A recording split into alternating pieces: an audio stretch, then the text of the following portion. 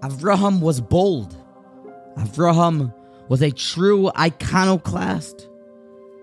He was and is the pillar of kindness, achnasas orchim. Treated his family, his wife, with perfect midos. He spread Hashem's Torah throughout the world.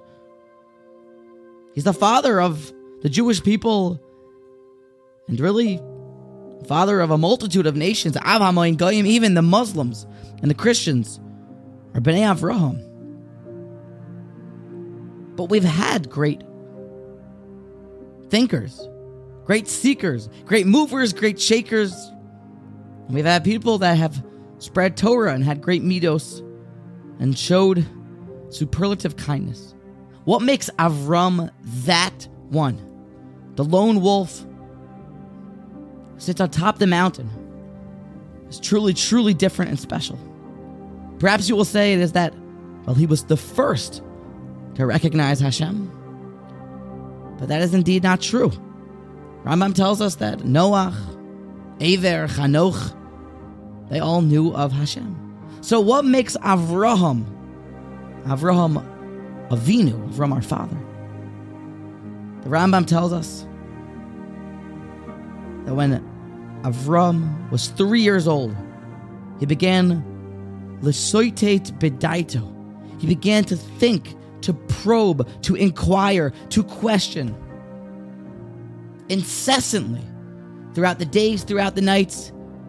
Rambam, right at the beginning of the Laws of Idolatry, it's a must read. And eventually, after he was Tama, he would ask, Hey, who is running this place? There's got to be someone in control, someone that brings life to it, the energy behind it. Until he had the aha moment. Achi Yovin, aha, derech ha'emes, there is one boirei olam. And then he spread that throughout the world. Avram came to this realization without a Masorah, without a Rebbe, without tradition, without being taught what to think or what is the truth. The Rambam tells us that it was through his own seichel and his own probing. It really does show us that with perfect churning of one's mind, being attentive to detail and inquiring deeper and mastering the art of das and seichel, you end up with Torah. Do we properly understand what it means to think and to use our brain and to inquire? The Gemara tells us that even Eruv Tafshilin was kept by Avram Avinu. He kept all the mitzvos. And how did he come to the realization that shaking a lulav on the 15th of Tishrei is the Ratzon Hashem and should be done? I'm not sure. But it was because of Seichel and his thinking and his das. Rav Hutner was asked what sefer somebody should learn while they're traveling, commuting to work, on the train. He said, no, it'd be terrible to waste the time.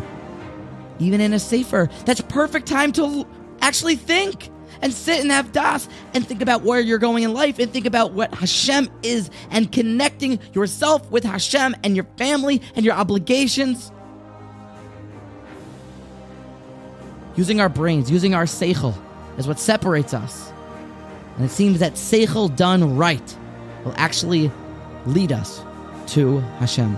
So think, probe, inquire, question, and use that brain.